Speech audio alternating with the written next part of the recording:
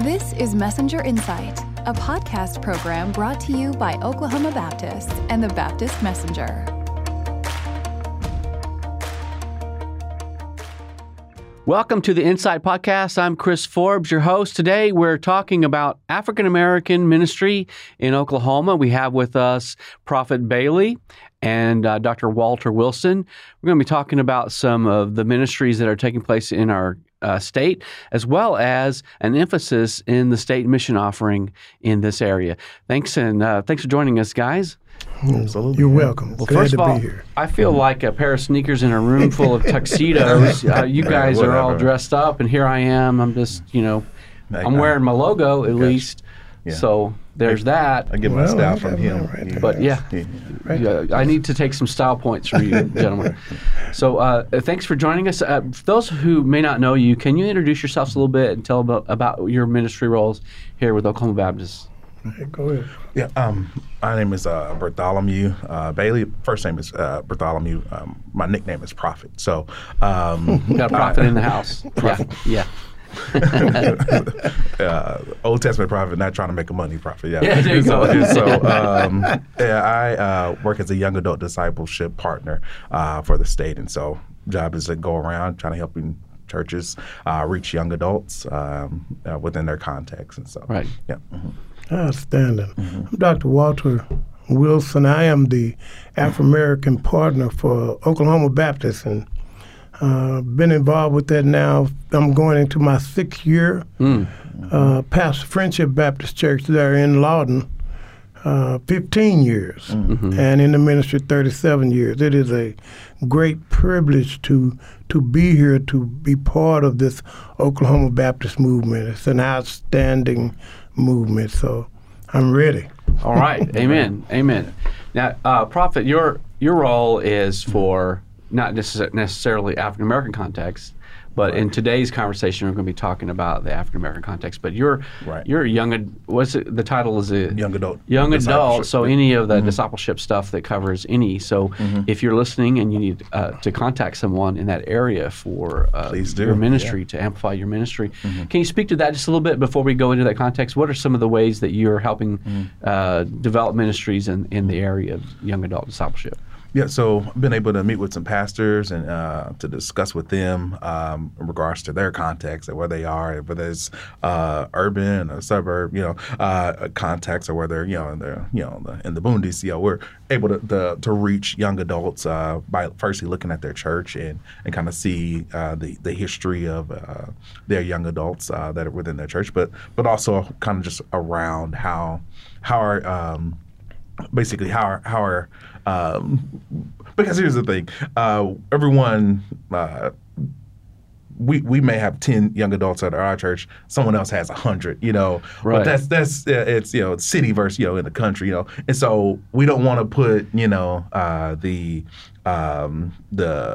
requirement or the goal of a city on the there's country. not a one-size-fits-all model for young adult discipleship. And so I think some churches may be kicking themselves because of the size that they have, but at the same time, like, you may be killing it in your context, in your area. Right. And so some of that's just looking at some of your structures, some of the things that you do in regards to gearing messages, not forgetting about young adults, just keeping them in mind, utilizing them in ministry like they want to do, like this Generation Z, Generation X, or Y, millennials. They want to get their hands dirty. They want to serve in ministry, be involved, and so be involved. That's an important ministry. There's so many churches are struggling in that area just across the United States.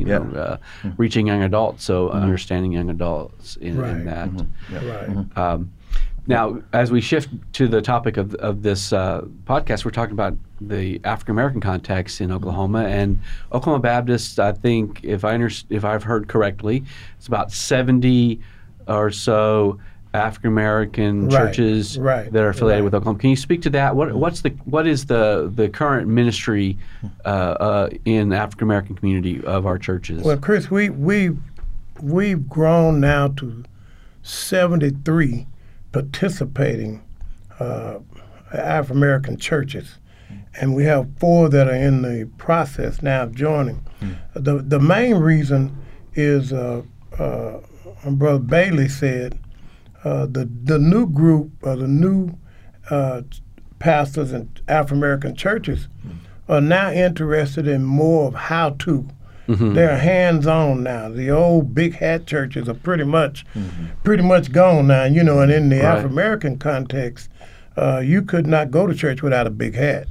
So now the younger group that are coming in are more interested in the education. How does this apply to my life? Right.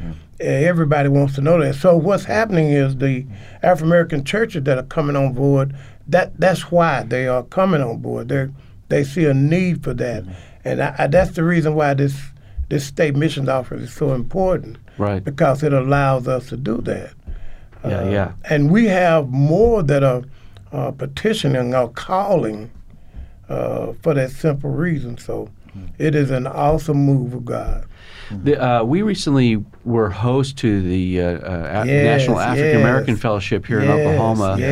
And I got to sit in on some of the sessions and was impressed when they were talking about what attracts them to Southern Baptist Convention and in particular the cooperative program. Right. We're going to talk about state mission offering. I don't want to get off on that topic, but what are some of the reasons that, like you mentioned, the discipleship is one of the areas that they want a ministry that's contextualized to the young adults to reach them, get beyond the normal or the historical trappings of like church. You said, the big hat or Right, whatever. the big hat. And I'm not sure I understand that completely what that means, but help us understand what are some of the things that our African American churches are seeing as they affiliate with Oklahoma Baptist. Well, nowadays, being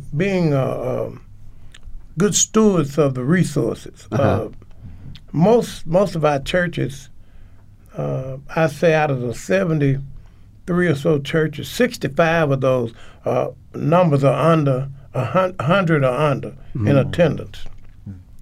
And so what that means is that the resources dictate what you can do, basically. But I like that slogan that NAF used, and I call NAF National African American Fellowship. Right. Better together. Yeah. It's a partnership. And so when we give to even as you mentioned, the corporate program allows us to be equal or allows those churches to be equal with much larger churches. Right. Because it's a partnership and it has equity. Yeah. That's really attractive. Yeah, every church can extend its impact no matter what size. That's or right. context. And it's not dictated on the size of your church. Right. And so they really love that part. And you have access to this network of not only Oklahoma Baptist, but also Southern Baptist. We have our seminaries and our mission boards. Exactly. Every church can be a sending church because when they get through the cooperative program, they could send them a fully funded missionary right out of their church to go serve. And they've also found out that by being part of the corporate program, it ties them, like you said, across the nation. I mean, it doesn't matter. One of our foremost schools, I guess, out in Oklahoma is OBU. Well, now all of a sudden we're seeing a turnaround because they feel like they're actually a part of that because of the corporate program. Better together. So we see churches struggling in different areas of, trying to, like we alluded to earlier, the connecting with younger generations, and then we have churches that are smaller in size. And small doesn't necessarily mean ineffective or anything. It just I think you said 65% are small, like 1,400 of our 1,750 Oklahoma Baptists are small, under 100 in attendance. So they're all that's church. So what are some of the challenges you're seeing as you serve in ministries? Prophet, either one of you want to speak to this? What are some of the challenges you're seeing in churches that where are the areas they're struggling? I would say sometimes financially due to COVID, sometimes that may be an issue, and it's possibly in a sense just trying to get on the level playing field because of COVID in terms of like recording with all the the digital things that they need, or recorders that they need, technology to be able to the sound to come through to make it sound good, because we're now all I want to say competing against each other, but we're on the church at 10 o'clock on Sunday or 11 o'clock on Sunday. We're all on the same level, Life Church and all these big churches, and we're all on there together, but if your church doesn't have that technology, it's easy for someone who's like, well, I can't really hear that good, and they click over to somewhere else, and so I think sometimes that's a challenge, that having technology, having the things that help them to be, I want to say just be competitive in a sense, but be able to offer something that that would allow members to, if they're out of town, be able to watch out of town, or even if they can from home, anything. Right, if they can't make it. So, to add to that, what happens is with our young adults, they're very IT minded. Yeah. And they know good sound. Right. Because they always have the buds in. They know. And if they're going to no longer is the day when you say, well, you have to come into this building or you can't be a church, you can't go to church. Well, the young adults who work sometimes 2 jobs or such just to make it, they appreciate that. And so when they tune in, they want to hear. So that's one way. And the other way is it gives them an opportunity to feed back, because if you have good electronic stuff, then that person can actually relate, and you can reach out to them. So many of our churches during COVID realized they have to provide. I mean, you couldn't go to church. Now, I know this is going to sound strange, Chris, but I think COVID, in an essence, was a godsend. Because it got us out of our comfort zone.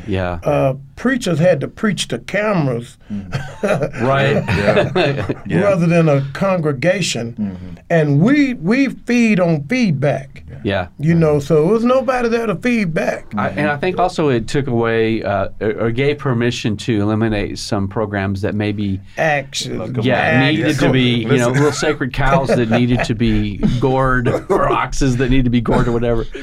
Well, let's specifically. I've seen the State Mission Offering video that's going to be released about Western Avenue. Can we talk a little bit about that? That's a church that has tremendous location opportunity where it is and everything, but they were coming out of that COVID and they were struggling. And what are some ways that Oklahoma Baptist collaborate with them to get their ministry kind of on a path toward revitalization? I'm going to start off with just the fact that they were able to go to Oklahoma Baptist Convention just to talk to them about their issues, their concerns. There's some places where you can go and talk to them about it, but nothing's going to happen. Nothing's going to happen. It sounds good, but they went to someone who could help them, and I think that was a blessing in itself. And so they came out and kind of were able to help make some area changes in some areas, or fix some things that need to be fixed with the church. And so I think that that in itself is just a blessing, because a church that is struggling financially, this is all you have. And so just to be able to come and fix this and fix that, the congregation in a sense is older congregation. So a lot of those guys want to do those things. They want to, but they can't. And so I think some of those things, having some younger people come out and do those things. So that speaks to what we were talking about earlier about the idea that there is a network there that you're part of. The cooperative ministry, State Mission Offering is resourcing some of these projects that are churches that have funds that can help them get through some of their ministry needs. The other thing they got was an interim pastor. Can you talk about what's that like? Been like pastor? It's been really good. I've enjoyed it. It's been a blessing. Just being able to be there with the people. When I kind of left the last position, working with people, this allowed me an opportunity, nice little transition, in to be able to continue to work with people. Because you miss because we don't have people in the building. We got people. But you know what I mean? Like you have people you see every Sunday. Actual people, real people. Man, that's messed up. But no, to be able to feed into them, feed them, and to be able to connect with them, and so it's been a blessing. It's really good to be able to walk along them during this process. And so, Are you seeing them as the church grows? Like sometimes when just survival becomes the issue, and then in that it becomes an internal focus of just maintaining, and then looking at the building longingly and saying, "Oh, wish that we had that room being used for small groups again." Have you been able, as the church, starting to see and feel comfortable now to be able to start that outward focus to reach out into the community? That's very perceptive. That's extremely perceptive because I became aware of that church 5 years ago, and I watched them in their ups and downs, and they are at that point where they say, well, I wish we could do, and this is here recently, and all of a sudden that together begin to work for them, and they what has happened is they're getting for a better word, their second wind. A runner, he runs, and then all of a sudden that second wind kicks in, and he gets excited, and you go, what, did somebody give him a shock or something? Well, that church is there now. They're very excited about when you spoke about that community. As the Afro-American partner, I rode around in that community and visited with some of the ladies who were